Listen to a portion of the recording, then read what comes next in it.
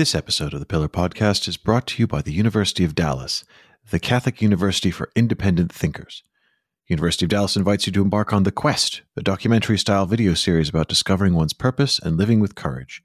Viewers are raving, calling the series a profound Catholic witness, thought-provoking, challenging, well-written, and faith-filled, and an endeavor that can help save the world. Season 2, The Way of Beauty, is now available. Start watching The Quest from the University of Dallas for free at quest.udallas.edu/pillar. That's quest.udallas.edu/pillar. Hey everybody, welcome to the Pillar Podcast, the podcast that brings you great Catholic conversation each week. Actually, I like that so much. I don't think we can expressly steal it. It's theirs. But listen to this. Hey everybody, welcome to the Pillar Podcast, the Catholic podcast for independent thinkers. I'm just saying that is good. That's good copy. It's great copy. It's a great tagline. We can't take it from the University of Dallas, our sponsor of this episode, but I like it. Well, we can't take it for as long as they're running the ads. Hey everybody, welcome to the Pillar Podcast, the podcast that brings you great Catholic conversation for independent thinkers each week.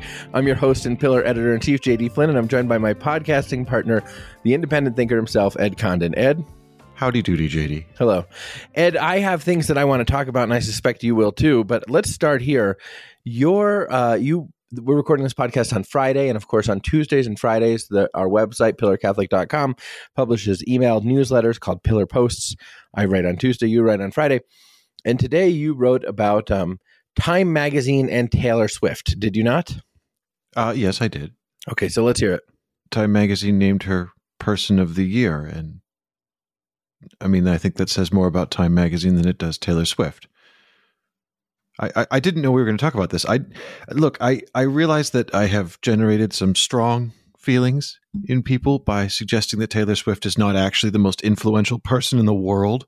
Is that the criteria for being Person of the Year? I don't know. I mean, I assume if you're Person of the Year, it suggests... I don't know. I wrote about it, but I assume that's what it is. Well, so look, when someone is proclaimed man or woman of the year, it usually suggests that they are the outstanding public figure or, contributor to the general forward progress of the human race. It up. Time Magazine annually issues their Person of the Year. It used to be called Man of the Year, Woman of the Year, but in 1999 they changed it to Person of the Year, featuring a person, a group, an idea, or an object that, quote, for better or for worse, has done the most to influence the events of the year. So you are right, Ed, that according to Time Magazine, the perception that's being flouted here is that Taylor Swift has done the most to influence the events of the year, and you disagree with that.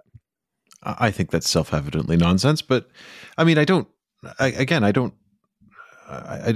hold any ill will towards Taylor Swift. I think it's fairly safe to say that while I question her overall contribution to the forward progress of mankind in the last 12 months, I willingly concede that she's bigger than Time Magazine. So, I don't blame that somewhat diminished organ from trying to hitch itself to her star for a few issues. Can I be completely honest with you? Yeah.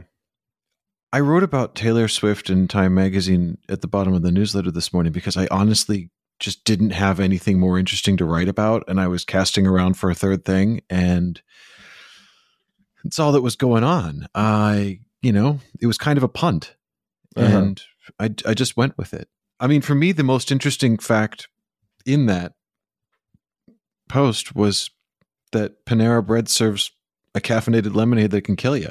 Yeah, that is very interesting. That to me, I mean, I think Panera Bread should be in the running since it's person, group, object, whatever. I mean, a lemonade that can kill you. I kind of want to try that. I'll be honest with you. I want to try that more than I want to listen to Taylor Swift. I'm willing to say that. Now, I think we had a conversation in our newsroom this morning, and I promise you this is going somewhere. If you're interested in great Catholic conversation, I promise you this is going somewhere, but it does start here. Because we had a conversation in our newsroom this morning, which is to say somewhat virtually because we don't have a physical newsroom. But we had a conversation in our newsroom this morning in which most of us argued that, Ed, you rather dramatically underappreciate the influence of Taylor Swift on human events. Now, I would say that I agree with you that it's a bit of a stretch to say that she's probably done more to influence world events than any person this year. But I think you, for example, group or object or idea. But I think you, for example, dramatically underappreciated the degree to which Taylor Swift has been an economic force in the United States, the degree to which Taylor Swift has been a cultural force in the United States. You tend to think of her as musician, and I think you're missing out on sort of the movement, which is Swiftism or Taylorism, if you will. Oh, on the contrary, I don't think she is primarily a musician. I think she is primarily exactly what you called her, a cultural movement. I was just going to say an avatar for basic replacement level suburban white woman. Say again? I think she's just an avatar for a particular demographic in this country. Again, you are completely missing it. You seem to think that this is it amazes me actually how profoundly you miss this. And honestly, I don't understand it, because it speaks to, like, this is not a sort of replacement player who happens to be, this is not a sort of average second baseman who could be replaced by any other second baseman and just happen to get a lot of, or a shortstop, right? Let's just say this is not a very average shortstop who happened to be elevated to a level far beyond the level of notoriety of most shortstops, a la Derek Jeter. This is a person who, no one would say that Derek Jeter shaped the game, right? Derek Jeter is a kind of average shortstop who suddenly became a cultural icon, but he was effectively a replacement level.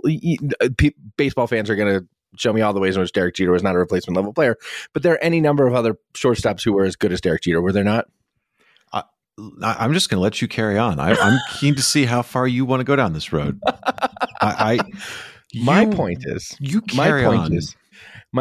you seem to think that Taylor Swift is significant in that she's representative of what you call a suburban white woman demographic. And I think you misunderstand how much she is actually shaped American culture, American ideas about, certainly about politics, about sort of about politics. Yeah, you don't appreciate how influential Taylor Swift has been on the sort of political perspectives of young people in America. Do young people in America have political perspectives? This is sure, news of to course me. They do. Are you kidding me? What? Like, where do you think we got Obergefell? Where do you think is Taylor Swift married to a lady?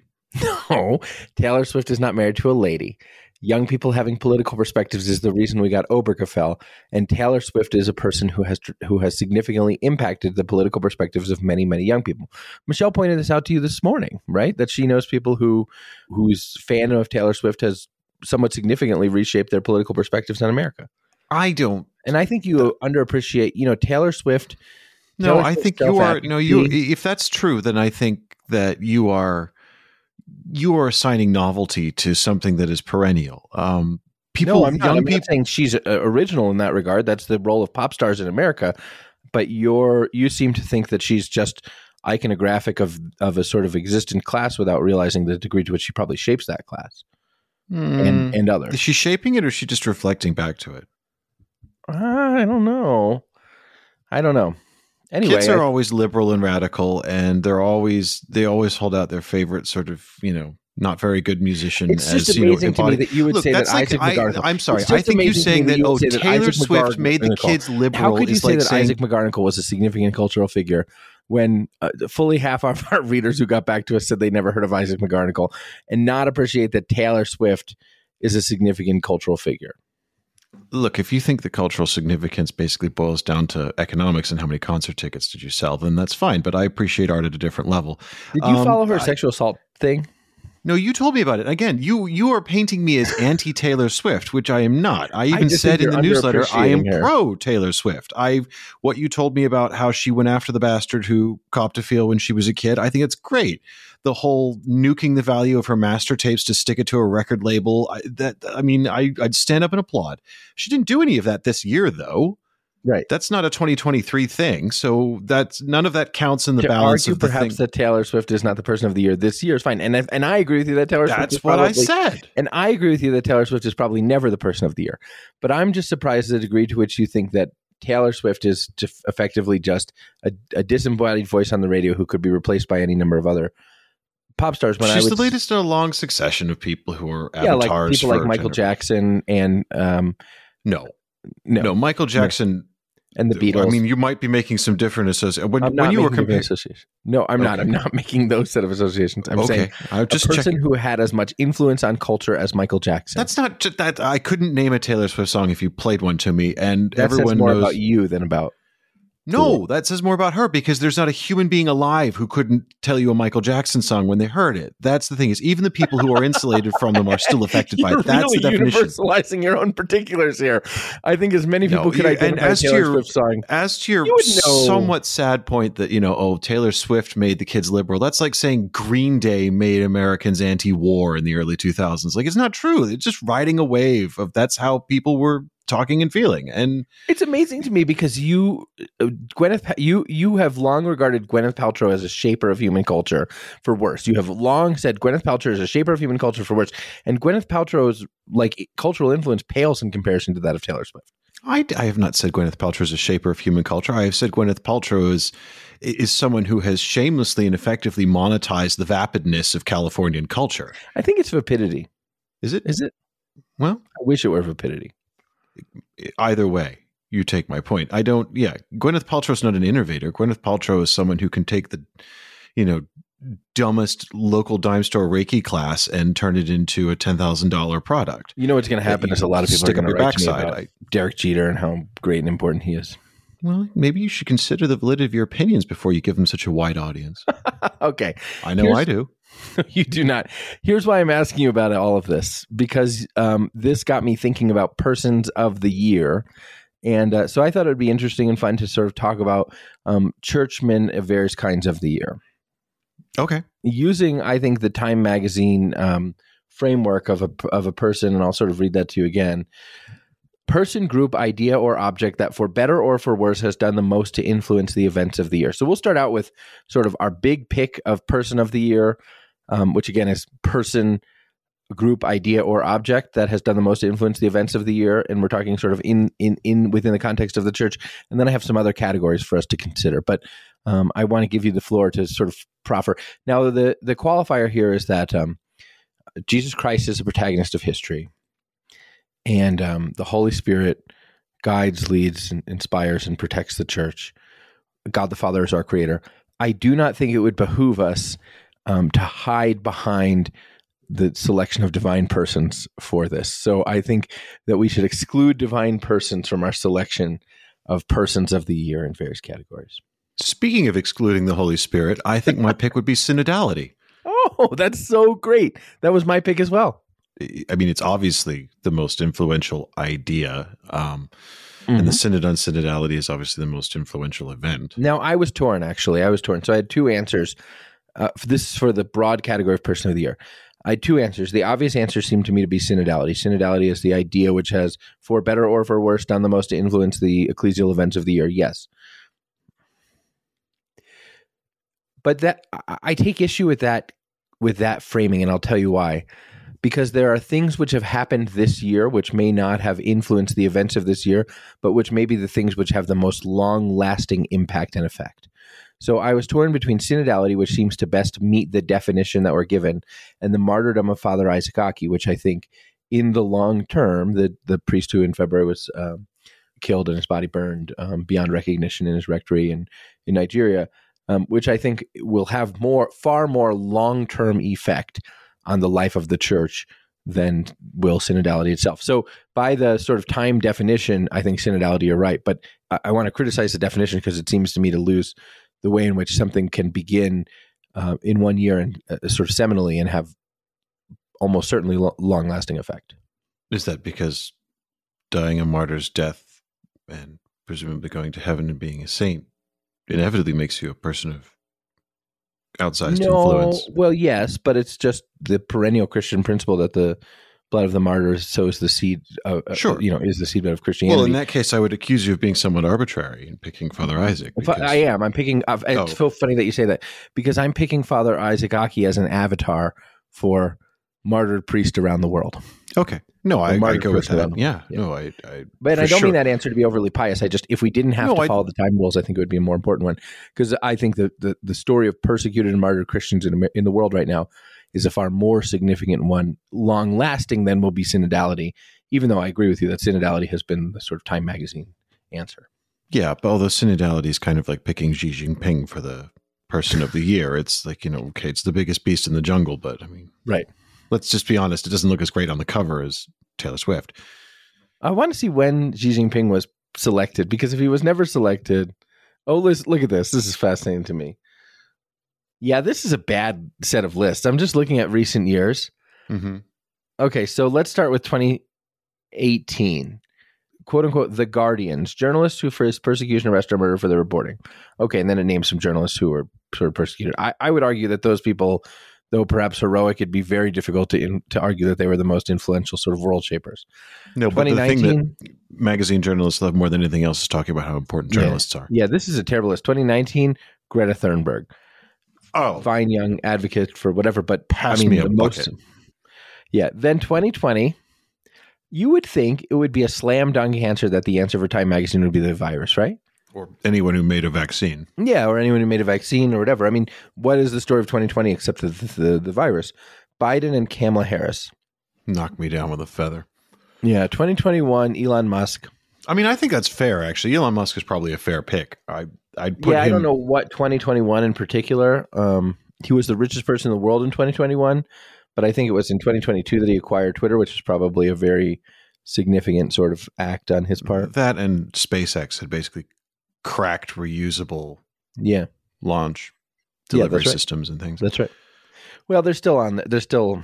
I'm torn about Elon Musk. I really am. I mean, the guy is clearly a lunatic. Is he above replacement 100 billionaires? Like, I mean, that would be my question. Is there anything? Well, this is the great question about Elon Musk. Is he a genius or is he just lucky? Right, and just positioned in the place where he's positioned. It's the Jeter question. I mean, he's very lucky if that's all he is. I mean, okay, fine. He made his original millions or whatever in the tech bubble in the late 90s or whatever it was. Okay, that happened to a lot of people who perhaps, aren't geniuses. And I think electric cars and Teslas, I don't think it has legs as a world-changing venture. But SpaceX is a real thing. Like that really that is genuine. People think SpaceX is a novelty. I think people don't understand. Not. People think Tesla is world changing and SpaceX is a novelty. But there's a reason why SpaceX has as many contracts as it does with, for example, NASA. Right, but the thing is, when Musk took him over, they were not positioned to bid for those contracts, and they really it almost bankrupted Musk. Mm-hmm. Trying to get the Falcon rockets to perform to the level that would get them the NASA contracts and stuff like that was not. He didn't buy a company that had a lot of NASA contracts. Like they won the contracts because of what he did at SpaceX when he took it over. So that's like a real deal, and I think Musk founded SpaceX. I think he did, but he bought something and turned it into SpaceX. I mean, if it's got excellent, Elon Musk started it, but he didn't just say, I'm going to start a rocket from scratch. I don't think. I think there was some infrastructure of there was something, whether it was a research company or something like that. Got it. I mean, Twitter, I don't know why anyone would pay for Twitter. I don't know why anyone would pay for Twitter either. But again, I don't think you can deny that Twitter has a profound influence on the kind of contemporary. I have a theory that the only reason Twitter continues to survive as a platform is because there are people who are daily opinion columnists. Yeah, I think that's right, but a lot of the content of my feed seems to be confected argument between two people who are professional opinion writers, and then both they and several other people get to write a day's content on the Twitter argument. But the fact of the matter is, those things do, for better or for worse, influence public policy. I think Twitter, more than any other social media, does influence public policy, for better or worse. Okay, so 2022 was all about Ukraine, Zelensky in the spirit of Ukraine, and Taylor Swift. I think that this would be better. This whole award would be better called sort of the spirit of the age or the spirit of the year or something like that. Because the what they mean is award. Yeah, that's what they mean is a person who sort of captured something. You're now subscribing to what you critically described my opinion of Taylor Swift as being. Maybe I've come around. Okay, so I think the next question for me is that you can use the Time Magazine definition, or you can deviate it from it if you have a good sort of justification for it. But I'd be interested in now your American church person of the year. We've done sort of global. You said synodality. I said synodality, but then I criticized the thing and said maybe Father Isaac Aki as a sort of symbol. But I'd be interested in your American 2023 person of the year, and you can go first, or I can. And this is neither good nor bad. This is just biggest impact. The thing which moved the thing. I can read you the definition again if you need me to. No. I don't need the definition again. I just wanted to just put out there as a caveat: selection does not imply endorsement. A person, a group, idea, or object that, for better or for worse, has done the most to influence the events of the year. And I got to go with the Bishop of Strickland. Oh, the Bishop of Strickland. I unquestionably. Okay, go ahead. Christophe Pierre, come on. Well, don't criticize my choice until I've gotten to explain it. Go ahead and talk about yours. Fair enough. Okay, well, the Bishop of Strickland, first of all, I think you can't claim he hasn't commanded the stage or influenced events. He got the Pope to fire him. That's, even in this pontificate, that's a fairly rare feat.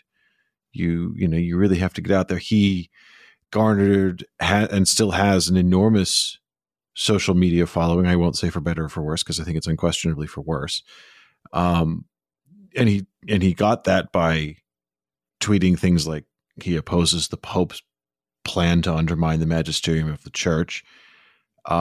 He also, put himself in before all of that, and taking aside the sort of, Bishop Strickland versus Apostolic See dynamic, he was right in the middle of, a lot of the hot button social things that the church was dealing with in the last year. When the LA Dodgers had their Sisters of Perpetual Indulgence scandal, and Archbishop Gomez and the entire leadership of the Bishops' Conference, together with the Archbishop of Los Angeles, Archbishop Gomez, were putting out very strongly worded statements and coordinating things like masses of reparation and taking things very, very seriously.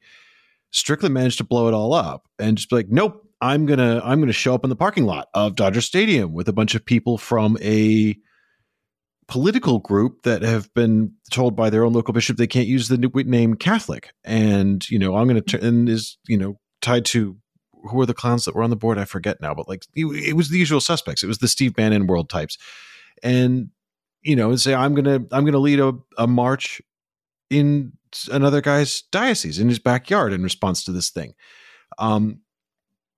If the USCCB was having a debate about something, you could start the clock on when Bishop Strickland would get to the microphone and say something that may or may not have been prophetic, or may not have been just totally off topic and would leave everyone flummoxed. But again, for better or for worse, who was the biggest, most outsized influencer of events?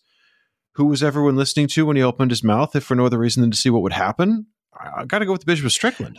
Okay, so I really appreciate you saying that, Ed, because what you're doing actually is helping to clarify what it is that I think Time Magazine is actually doing, which is, again, I would say that Taylor Swift is more influential of a person than I think you realize. But I think what Time Magazine is actually doing, if you look at that list, Greta Thunberg, Elon Musk, not even the virus, surprisingly. Greta Thunberg is a truant. She's not. Right. So here's where, please allow me.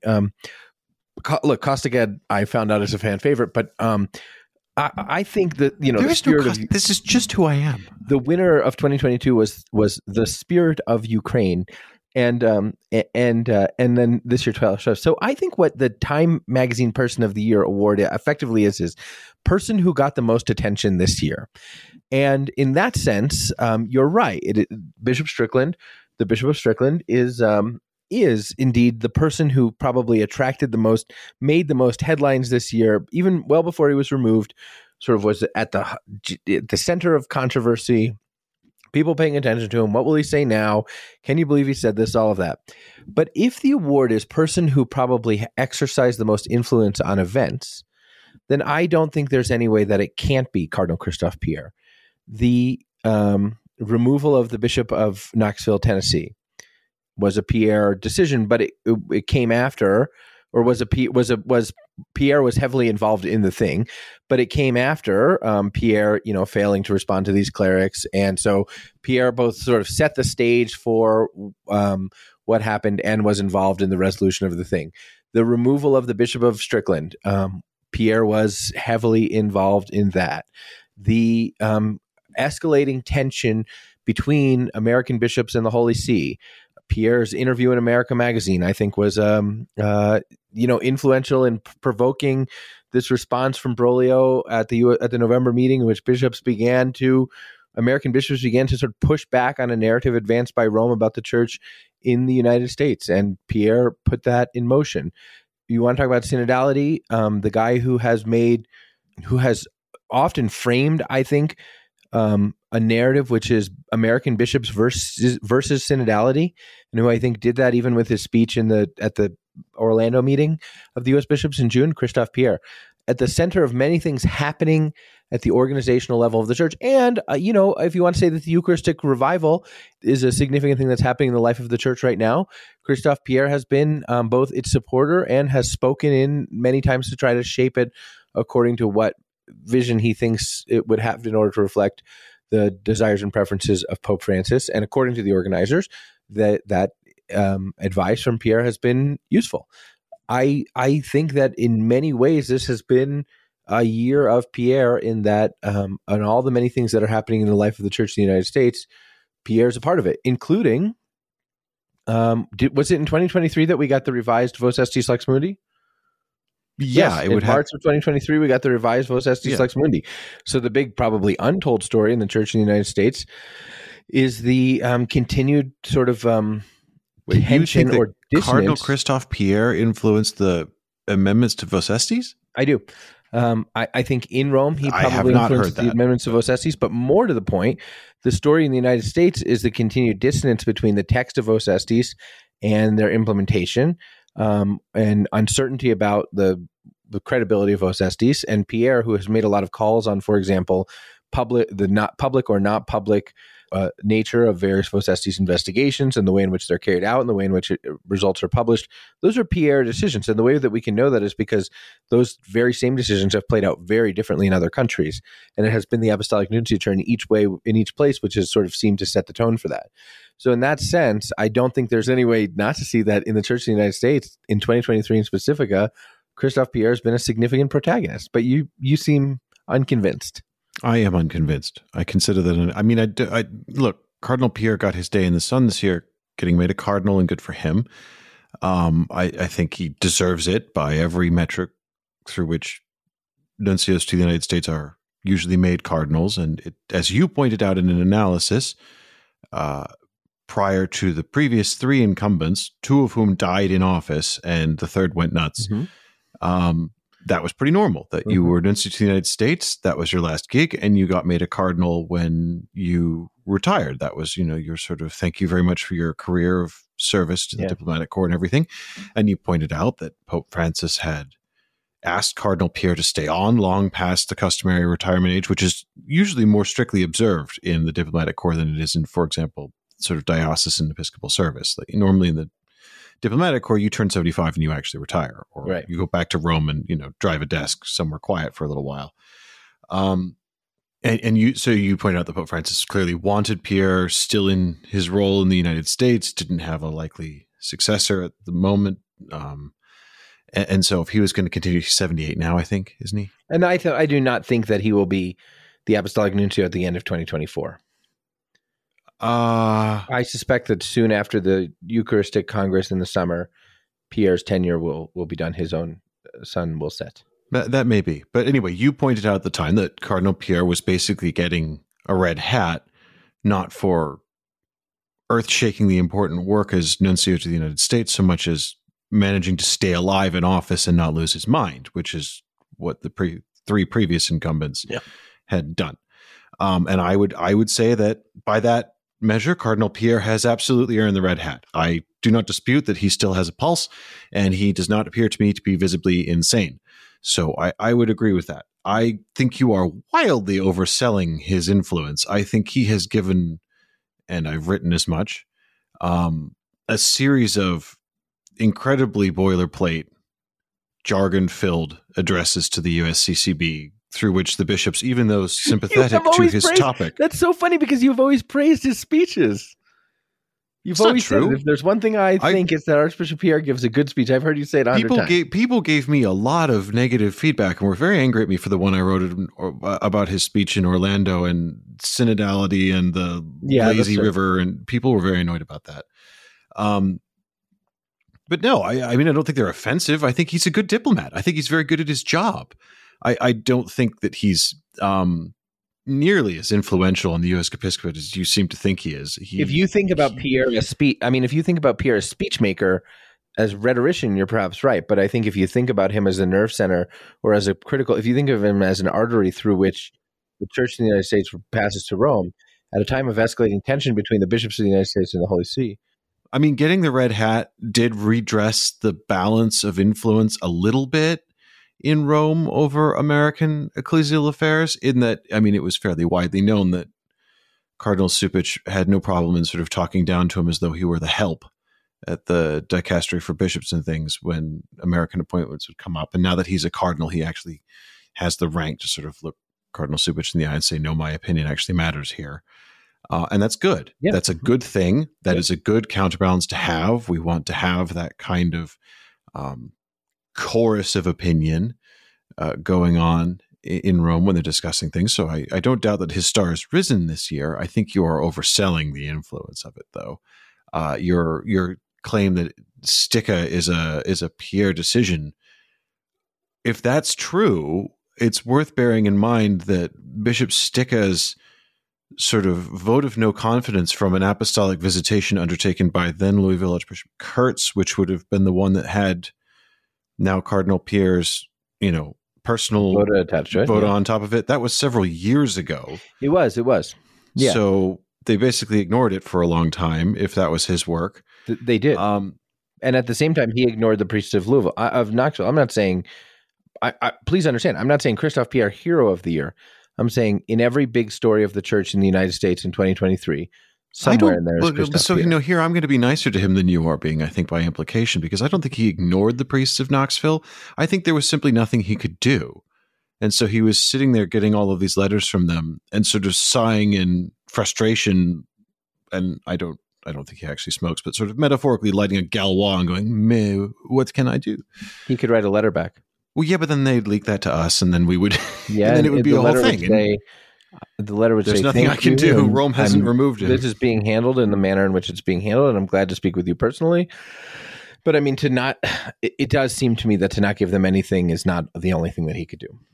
If that's true in the church, if what's true in the church is that if you write to a person in authority, there's nothing they can do, even to express sort of empathy or sympathy for your suffering, we have a broader cultural problem than you and I typically acknowledge. Oh, I think we have nothing but broad cultural problems. But okay, so you say the Bishop of Strickland, I say Christophe Pierre, and I would change my mind. I'll offer a compromise candidate.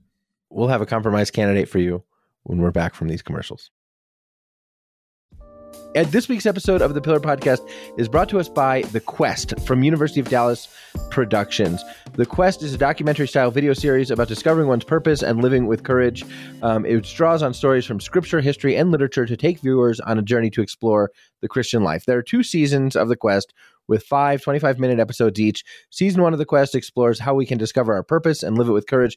And Season 2 of The Quest is awesome. Season 2 of The Quest, The Way of Beauty, which was filmed at UD's campus outside of Rome and at landmarks around and churches around the Eternal City, explores this question of how beauty helps us to deepen our encounter with God and experience His presence more fully.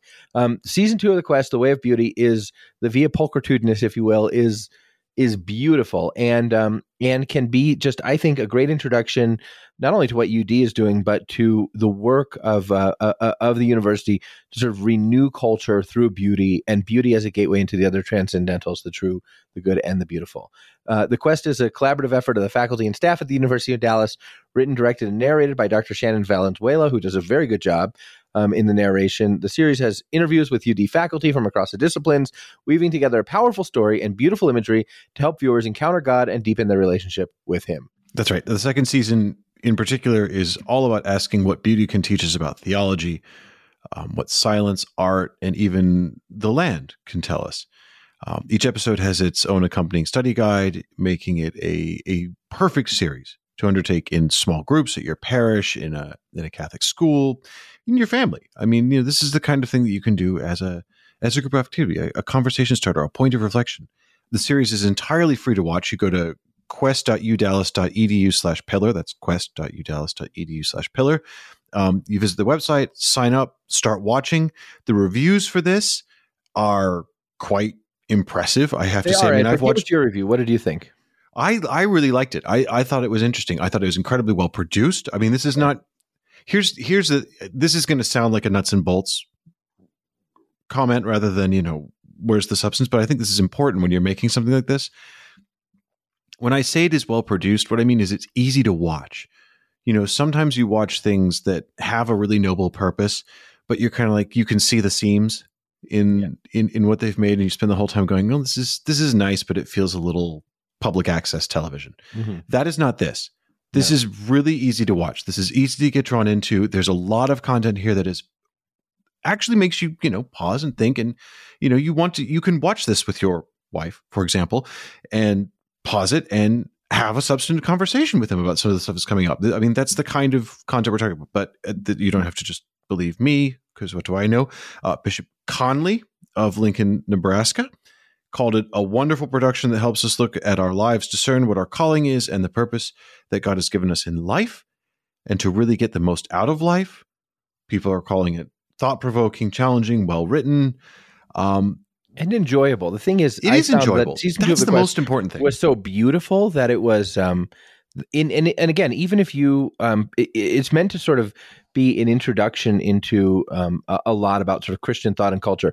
But even if you practice the faith, and even if you're formed in faith, you'll like it. So if you're a pastor, I think that you could bring the Quest to people in your parish as a kind of something which is kind of introductory. But it's not as if you would. I suspect it's not as if you'll press play, go into the rectory kitchen, make yourself a sandwich, and come out. I suspect as soon as you start watching it, you're going to say, "Oh no, this is actually compelling and beautiful and worth giving your attention." And that's about the highest compliment that I can give. Good, because a video series that is about beauty should be beautiful. So here's the deal. Go to quest.udallas.edu/pillar. Quest.udallas.edu/pillar. That's in the show notes. Go there, check it out. You can watch the whole thing online, and we would love it if you would go to quest.udallas.edu/pillar so that our friends at the University of Dallas know that our discerning listeners here at the Pillar Podcast are responding to what is really, truly our full-throated endorsement of the Quest, because it is, I think, a very cool series that you should check out. We're back at everybody. We are talking about our churchmen of the year, our persons of the year in an ecclesial context. We're talking about the calendar year. We should have done this, I suppose, before the liturgical year began, but we're talking about our sort of persons of the ecclesial year, our ecclesial persons of the year. And when we left, Ed was challenging my suggestion that Cardinal Christophe Pierre is perhaps the most sort of influential churchman on the life of the church in the United States over the past year. One thing, Ed, that I thought I said, but maybe I didn't say it clearly enough, is Cardinal Pierre gave an interview in America Magazine in October in which he was fiercely critical of the U.S. bishops, of priests in the United States, of effectively the modus vivendi of the church in the United States. And right after he did that, the president of the U.S. Bishops' Conference stood up and refuted it in a point-by-point manner. And then when we asked him about it, he told us that he disagreed. And compliment you on using the word refute correctly. Yes, you may. Refute does not mean deny. It means challenge. It means to rebut. It means to actually present evidence to the contrary. Right. Mm-hmm. Yes, and so he refuted in a point-by-point manner, and then he told us that he disagreed with Pierre's vision of the thing.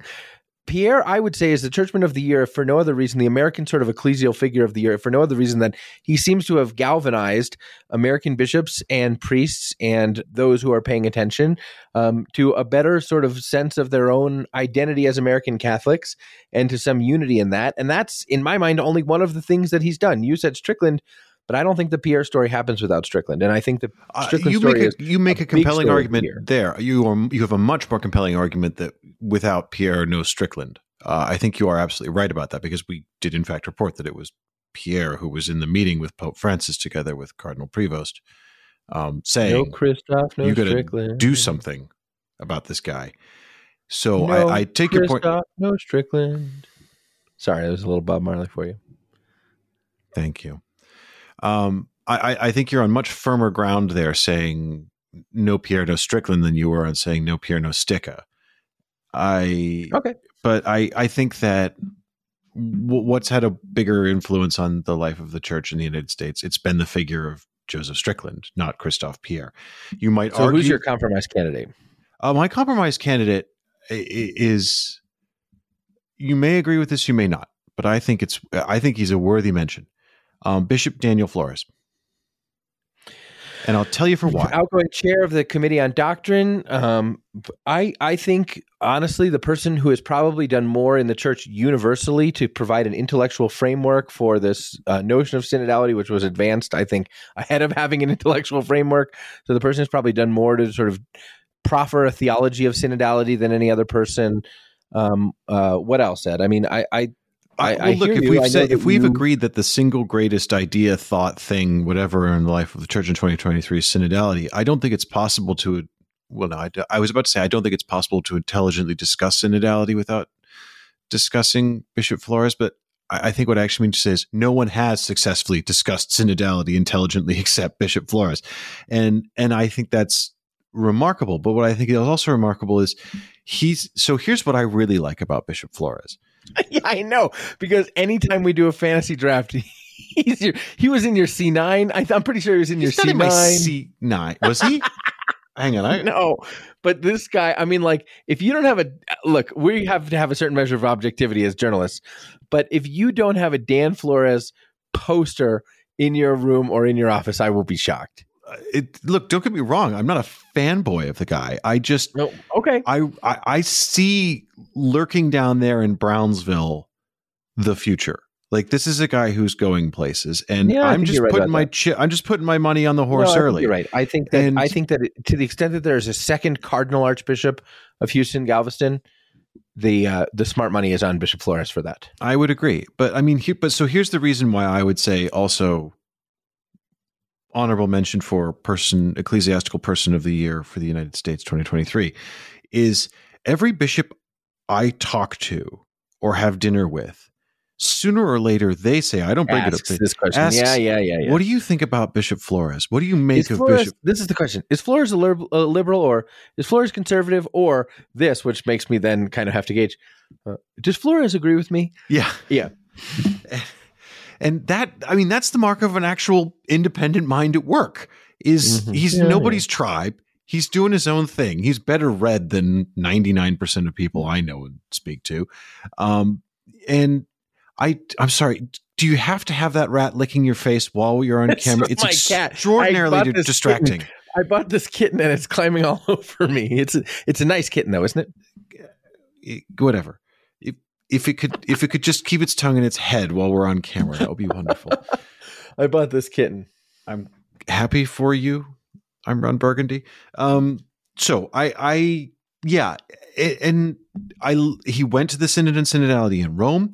He was the one who, you were there at the press conferences. Look, I like that you're enamored with Flores because I was the one who put him on your radar. So I'm very. You keep saying that I'm enamored with him. This is not. I don't have a cleric crush on the guy. I'm saying that this is someone who's outperforming the field when it comes to competence and intellect, and that's worth noting. When those incredibly testy, those press conferences at the Synod and Synodality were either boring or combative or deliberately exercises in stonewalling. And he's the one who gets up there and not only talks about ecclesiology intelligently, but then when asked a sort of, spiky pointed question says, do I look like I'm being controlled by a liberal cabal? Like, he can actually deflect with humor and stuff. Like, that's just one to watch, man. I'm telling you. No, I think you're absolutely right about that. Okay, so I don't see anything to the Taylor point. I don't see anything particularly 2023 about the place of Bishop Flores in the church. Well, then you're being silly because we've carried write-ups of his speeches on synodality, which you wrote, but many of which were from last year. For example, I interviewed him last November when he laid the intellectual groundwork for synodality, and when he pushed back on the narrative that the synod was an expression of the sensus fideli and all that. Like, yeah, he's done that work. I would not say that a lot of it was pre-2023. So I don't take him as a compromise candidate. For me, the American Churchman of the Year in a Time magazine style is Christophe Pierre. For you, it's Strickland. You propose Flores as a compromise candidate, but we've got to move on to the next category. There will be no compromise here. There will be no compromise here. We've got to move on to the next category. Okay. What's the next? And this is a fun one. Okay. What I'm looking for here, Ed, is what I'm calling the unsung ecclesial figure of 2023. What I'm looking for is Ed's deep track, and I've got some deep tracks too. Wow. People who you think are actually moving the needle on things that are happening in the life of the church, but in ways that go relatively unseen. And it can be domestic or international, depending on what you'd like to do. But just figures of significant influence in the life of the church who go widely underseen, not sort of underappreciated in like we send them a flower, a balloon or something like that, but whose influence is typically underappreciated. So sort of Ed's deep track, Illuminati peace mover. That's not what that's an incorrect usage of the Illuminati. I know. I'll tell you what the Illuminati were in the bonus episode. No, I don't care. You should. Okay, you go first on this one because I'm coming to all this blind, so I haven't thought of anyone, and I don't have it. No one immediately leaps to my mind, and I would like to give a good answer. So I would like to hear yours first, please. I have to think of mine. I just thought of the category, man. I just spend a minute thinking of mine. Kate's going to cut down the tape here, so we'll both sit for a minute or two and think about it, and then I'll offer you mine.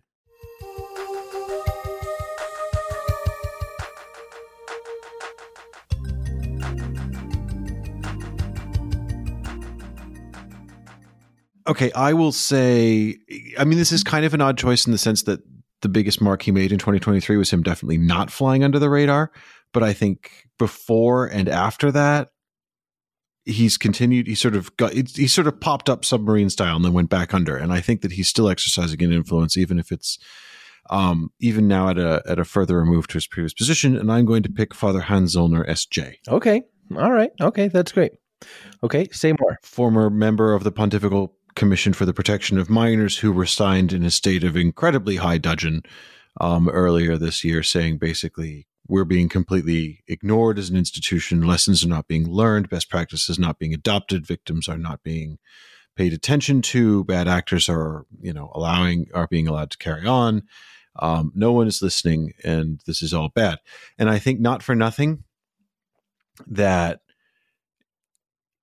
I think Father Zollner's resignation, the institution that affected most directly is probably the PCPM, because it was the PCPM that really lost its mind about Rupnik over the summer and started putting out incredibly combative public statements about it, piling pressure on at the Synod, at the Apostolic Palace, saying, what on earth is going on here? Have you people completely lost your minds? And I don't think, for all of the talk about, the Pope only lifted the statute of limitations and all of this stuff in response to press coverage and external pressure. And I think that did play some part in it. I do. In fact, I know it played some part in it. But I honestly don't think you get that result on Rupnik, that incredibly grudging result, without the PCPM, and you don't get the PCPM going on the warpath without Father Zollner's resignation. I think that is a very good answer, and he would be in my top couple of them. I think that's a very good answer. Mine is going to be a figure who is known to us, but is not, I think, particularly widely known in the church, but is known to an increasing number of bishops, and it's Father John Paul Kimes, Associate Professor of the Practice at Notre Dame School of Law. And Father Kimes is actually, he is I'm just looking up right now because I want to get his titles right. He's the Raymond de Peñafort Fellow in Canon Law at the oh, that's Nicholas a new Center title. for He was Culture. Distinguished Professor of the Practice the last time I looked on him. He's getting a title bump. It's changing. Father Kimes is a Maronite priest, an American Maronite priest who is a longtime canon lawyer, who spent more than a decade. Yeah. More than a decade at the Congregation for the Doctrine of the Faith in Rome as an official of the congregation, and who subsequently sort of came home. He's Maronite, but he's American. He sort of came home and has begun sort of teaching canon law at the law school at the University of Notre Dame. But teaching canon law is his sort of day job, the reason why I say he's influential in a way that is probably completely unseen is that Father Kimes, in my estimation, has become an advisor to a broad swath of American bishops on handling cases related to abuse, neglect, on implementing the new book 6, on implementing the vademecum from the Holy See, on instruction of cases gravior delicta, and the sort of updates to the CDF stock policies regarding gravior delicta. And I know even at the USCCB's meeting in Baltimore, even gave a kind of a presentation on behalf of the Canonical Affairs Committee to all the bishops about their responsibilities, exercising oversight over penal law in the life of the church. So Kimes is one of these figures who is not sort of wouldn't pop up. I highly doubt that he has a Twitter account. He's an ex-CDF official. I'm pretty sure he knows he shouldn't be on social media. Official, so he's right. So he's a guy with a sort of briefcase and a set of files, but not a large public profile. You wouldn't see him writing a column in either America or the National Catholic Reporter or Crisis Magazine or anything else, but sort of quietly going about the work of helping dioceses to actually implement these things. And I think in doing that, probably is exercising sort of more influence on how priest personnel issues in the Church in the United States will be handled for the next decade than probably anybody. And I would say with him, also important is a swath of people who are helping dioceses to implement projects like restorative justice as a means of not sort of dispute reconciliation all by itself or dispute resolution all by itself, but just as a means of the church handling in a just manner and a manner that can promote actual reconciliation, allegations of abuse, misconduct, and other kinds of offenses against the dignity of the human person. And all of that work, which is probably the most significant sort of fallout of 2018, is going on, but not making headlines, and probably shaping the direction of the church considerably for the decades to come. That's a good pick. My knowledge of Father Kimes dates back to my own time as a practicing canon lawyer, particularly doing penal cases when he was an official at the GDF there, and I occasionally had to cross his path as I had to, because if you're, as I was, a defense advocate, you're in tough circumstances. But he's an expert. He's got all the experience in the world, and he is, and not just an expert, but increasingly an influential one among bishops. Right. Well, I was just saying, he's doing the thing that you always hope that people who have expertise in things like this will do, which is put their expertise at the service of bishops. And most importantly, a lot of bishops seem to be availing themselves of it, and I think that's great. I often claim that what I want most in life as a job is for them to create the position of a national promoter of justice for the Diocese of the United States. But I'll be honest with you, Father Kimes would be a better fit for that role than me. And it'd be an awesome job. It would be awesome. So yeah, good pick. All right, great. Okay, now here's a category you're not going to like. Journalist, intellectual, commentator, or writer of the year in the ecclesial landscape. Look at my face. This is my "Are you kidding me" face.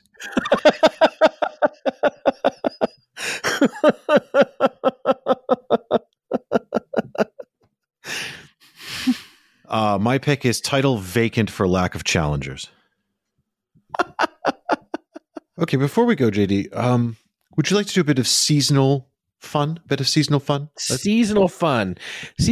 Ed, I presume means that we're going to put some apple cider, a couple of orange slices, some cranberries, and a bay leaf in a pot, and then heat it up on the stove so our whole house smells like holiday freshness. Is that what we're doing? No. Okay. Well, listen, it's not a bad idea, though, if you want your house to smell like holiday freshness. Okay.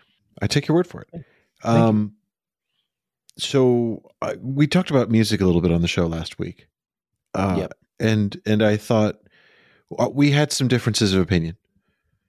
And I thought it would be nice if we could, sort of do something to bring it all back together, and just, points of harmony, if you will. Unity and reconciliation. Yeah. I mean, this is, Advent. And if it's about synodality, it's about Bishop Flores. So I was going to say, I don't know about you, but has the Christmas music happened where you are? I don't know even what that means. Like, is it in every store, on every radio station? Like, you can't. Well, I gas in your Don't car know. without piped Christmas music in the background. I don't feel like I hear a lot of Christmas music. It might be on in the grocery store, but I don't really notice. Because as a man who prizes silence, I would have thought this is your least favorite time of the year because I don't know. there's just I piped presume music that everywhere. I just don't go a lot of places. I work and I go to church. I go sometimes work in a coffee shop. I pick up the kids at school. I take The them coffee to the shop Lego isn't playing wall-to-wall Christmas music over there? No, because I work in this very weird coffee shop by my house. I think you know about it, but I work in this very weird coffee shop by my house called Enchanted Grounds, which is a kind of RPG gamer coffee shop. People, No, I don't know about you don't know about that? No. So they sell board games there, but their main deal is that they have all these tables, and lots of people go there to play various kinds of Dungeons and Dragons. And the tables are set up for that, and you could buy the right die, and you could buy figurines and all this kind of stuff. And then during the day, old ladies go there to play mahjong. It's a game coffee shop, but because of that, they don't have music on because there's always so many people playing games. I've never heard of this. I'll take you there. It's called Enchanted Grounds. Part of the reason I like it, the coffee's not very good, but part of the reason I like about it is there's never music on there.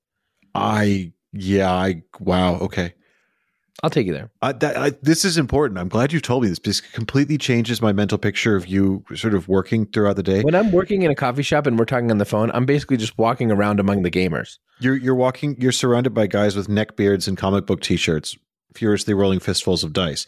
Whereas I have been mentally projecting you into... There's an overlap between our listeners and RPG players. So not just that, but also people who are very discerning and don't have neck beards. Okay.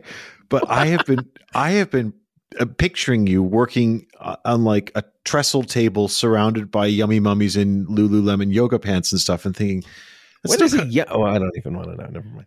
And just thinking like, oh God, I don't know how he does it. Like I would be beating my head against the table just going, stop talking about the stupid vapid crap that you are doing. I don't care if, you did hot yoga this morning. Shut up. I'm trying to write about the church. So now that I understand that you are in a completely different kind of coffee shop, my entire mental picture of your day has changed. So I'm glad that you've told me this. I'm glad. Yep. Okay. But so what I was going to suggest was that we could rank Christmas songs, since at least for me, the canned music is everywhere right now, and I have strong views. It may be. I just don't. You block it out. Go anywhere where I would know about it. Zen. You just. No, it's not that. I just don't go to carry the silence with you inside. I don't everywhere go to very many places. I had a meeting this week. One day. Okay, never mind. Let's play. It's not. I mean, if you don't hear any Christmas songs, you're not going to have strong views on them. I'm aware of Christmas songs. You're aware of Christmas songs. Yeah. Uh-huh. All right. Do you want to do top 5 best or top 5 worst? We're riding along in a song of a wintry starry land. Outside the snow is falling and birds are calling you. Who? Come on, it's lovely weather for a sleigh ride together with you. That is a Christmas song. Are you? Is it a pick for you? Is that? Wait. Yeah, that's a good song. So you want to do top 5 personal favorites, and so your number one pick out of the gate is Sleigh Ride. Oh, I'm just singing to you, buddy. I wish you'd stop singing to me. Okay. You keep doing this throughout the show, and it's very distracting. All right, I will stop. Okay, so but no, give me your. Let's do draft pick. What would you like for me? I would like your top 5 Christmas songs. Good Christian Men Rejoice. Is that a carol? Because we're talking songs, no carols. What's the difference? A carol is overtly religious. You would be appropriate to sing it in church. It will appear in hymnals.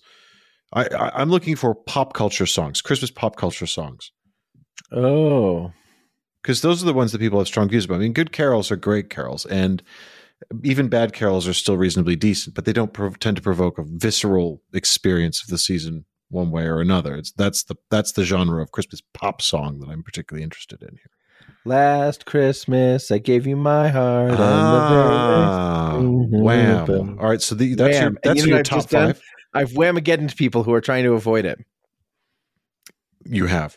So that's in your top. That's your number one pick for favorite Christmas song is you want Christmas pop songs. It's just that's not like a huge category. It's an enormous category, JD. There are literally hundreds of these. The Chipmunks, Christmas time for cheer. Yeah, you're just naming them now, and I am. I'm telling you ones that I'm aware of and I like. The Christmas one of the Chipmunks, The Wham! Hey, when Christmas I said song? we were going to do a top 5 draft 1 and 1, you've just started randomly singing lyrics. Yeah, because I traded and you. naming songs. Yeah, so I got the top 2 picks. You got top 2 picks. I got the first 2 picks. You can have 3 picks. Then I'll make some picks. All right. So your top 2 picks are Wham's Last Christmas and the Chipmunks' Christmas Time is Here. In as much as I know, yeah. These are songs that most people would rather slam their hand in a car door than listen to, and they're your 2 top picks for things you want to hear. I'm naming Christmas pop songs that I know. I'm trying to do what you're asking of me. I wanted ones that you liked, and then if you were a good boy, we were going to do ones you hated and do Christian Men Rejoice. I thought we agreed that was a carol or a hymn. Yeah, you agreed that, but I'm trying to think of Christmas pop songs. I really am. I'm trying to think of Christmas pop songs. I Googled Christmas pop songs, and I'm not getting a list. Okay. So you go ahead and make your picks, and I'll keep working on this. All right. You wanted me to take 3. Well, my number 1 pick is obviously Fairy Tale of New York for reasons previously discussed. Number 2, Driving Home for Christmas, Chris Rea. Classic song. Okay. You can't listen to that song and not just get a little misty-eyed. Number 3, I'll change it up and I'll go Christmas in Hollis, Rum DNC. Okay, great. Everyone's a little rap at Christmas. Great. All right, so do you want to do your next 3 now to round out your top 5? Blue Christmas. Elvis? Yep. Interesting. Okay. And then the Roots version, not the Paul McCartney version of Wonderful Christmas Time. I didn't know Roots had a version of that. And then just for you, Gwen Stefani's Santa Baby.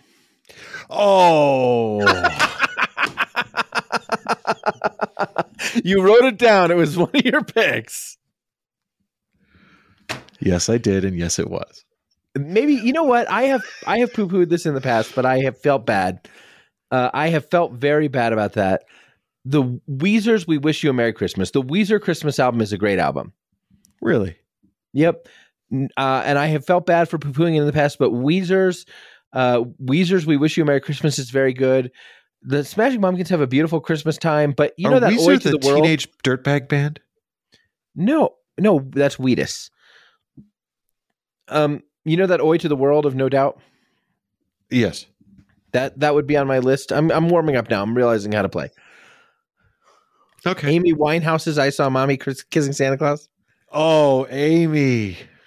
You see, now you are getting into it. Yeah, I don't actually know that one. I've never heard an Amy Winehouse, but I said it for you. Amy Winehouse had an incredible voice.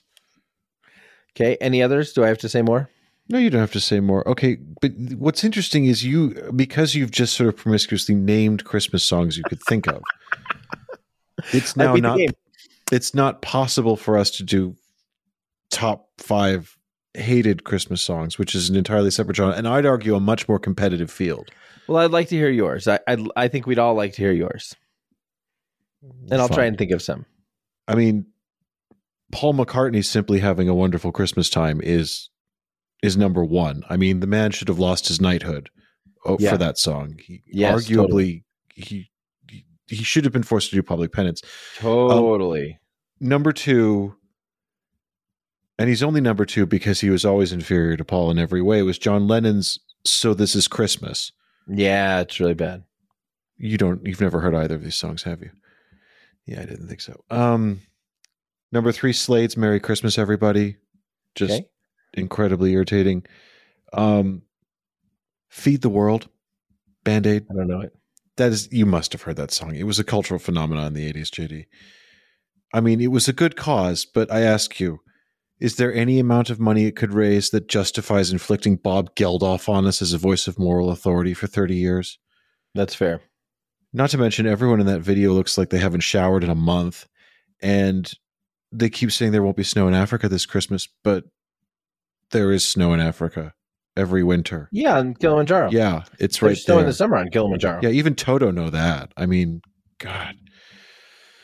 So that, I mean, I got one more, but, and you can, this is a pet peeve, but you probably love this song, knowing you. Dominic the Donkey. Yeah, Dominic the Donkey is awesome. Yeah, I figured you. I mean, you're from New Jersey, and that is basically the the Christmas Carol of New Jersey. I have not loved the degree to which Dominic the Donkey has become more broadly popular because it's a regionalism that is from my region. But Dominic, do you feel like that's our thing? That's our thing. Would you describe it as this thing of ours? It's yes, I would. I would say it. You shouldn't discuss this thing of ours with people outside of the family, you might say. Dominic the Donkey is for us, by us, as it were. And I think that should be respected. I agree. Okay, are there any Christmas songs? Would you like to hear my? Yeah, I would, but I mean, at this point, because you insist on not playing the game by any recognizable standard of the rules, I am interested in any Christmas songs that you have actual feelings about. So, have you ever heard Jessica Simpson's "Little Drummer Boy"? Yeah, but really, you like that? No, I'm telling you the ones I don't like. It's terrible. Okay. No, Little Drummer Boy is a terrible, terrible song. And it doesn't matter if it's Jessica Simpson or Bing Crosby and David Bowie. Jessica Simpson's is particularly bad. Okay. Yeah, Jessica Simpson's is particularly bad. So there's one. I'll endorse that. Next. Have you ever heard Leanne Rimes' Carol of the Bells? No, but I can only imagine it's as bad as I immediately think it must be. Yes. Coyote Ugly Carol of the Bells. God help us. Have you ever heard Justin Bieber sing Mistletoe?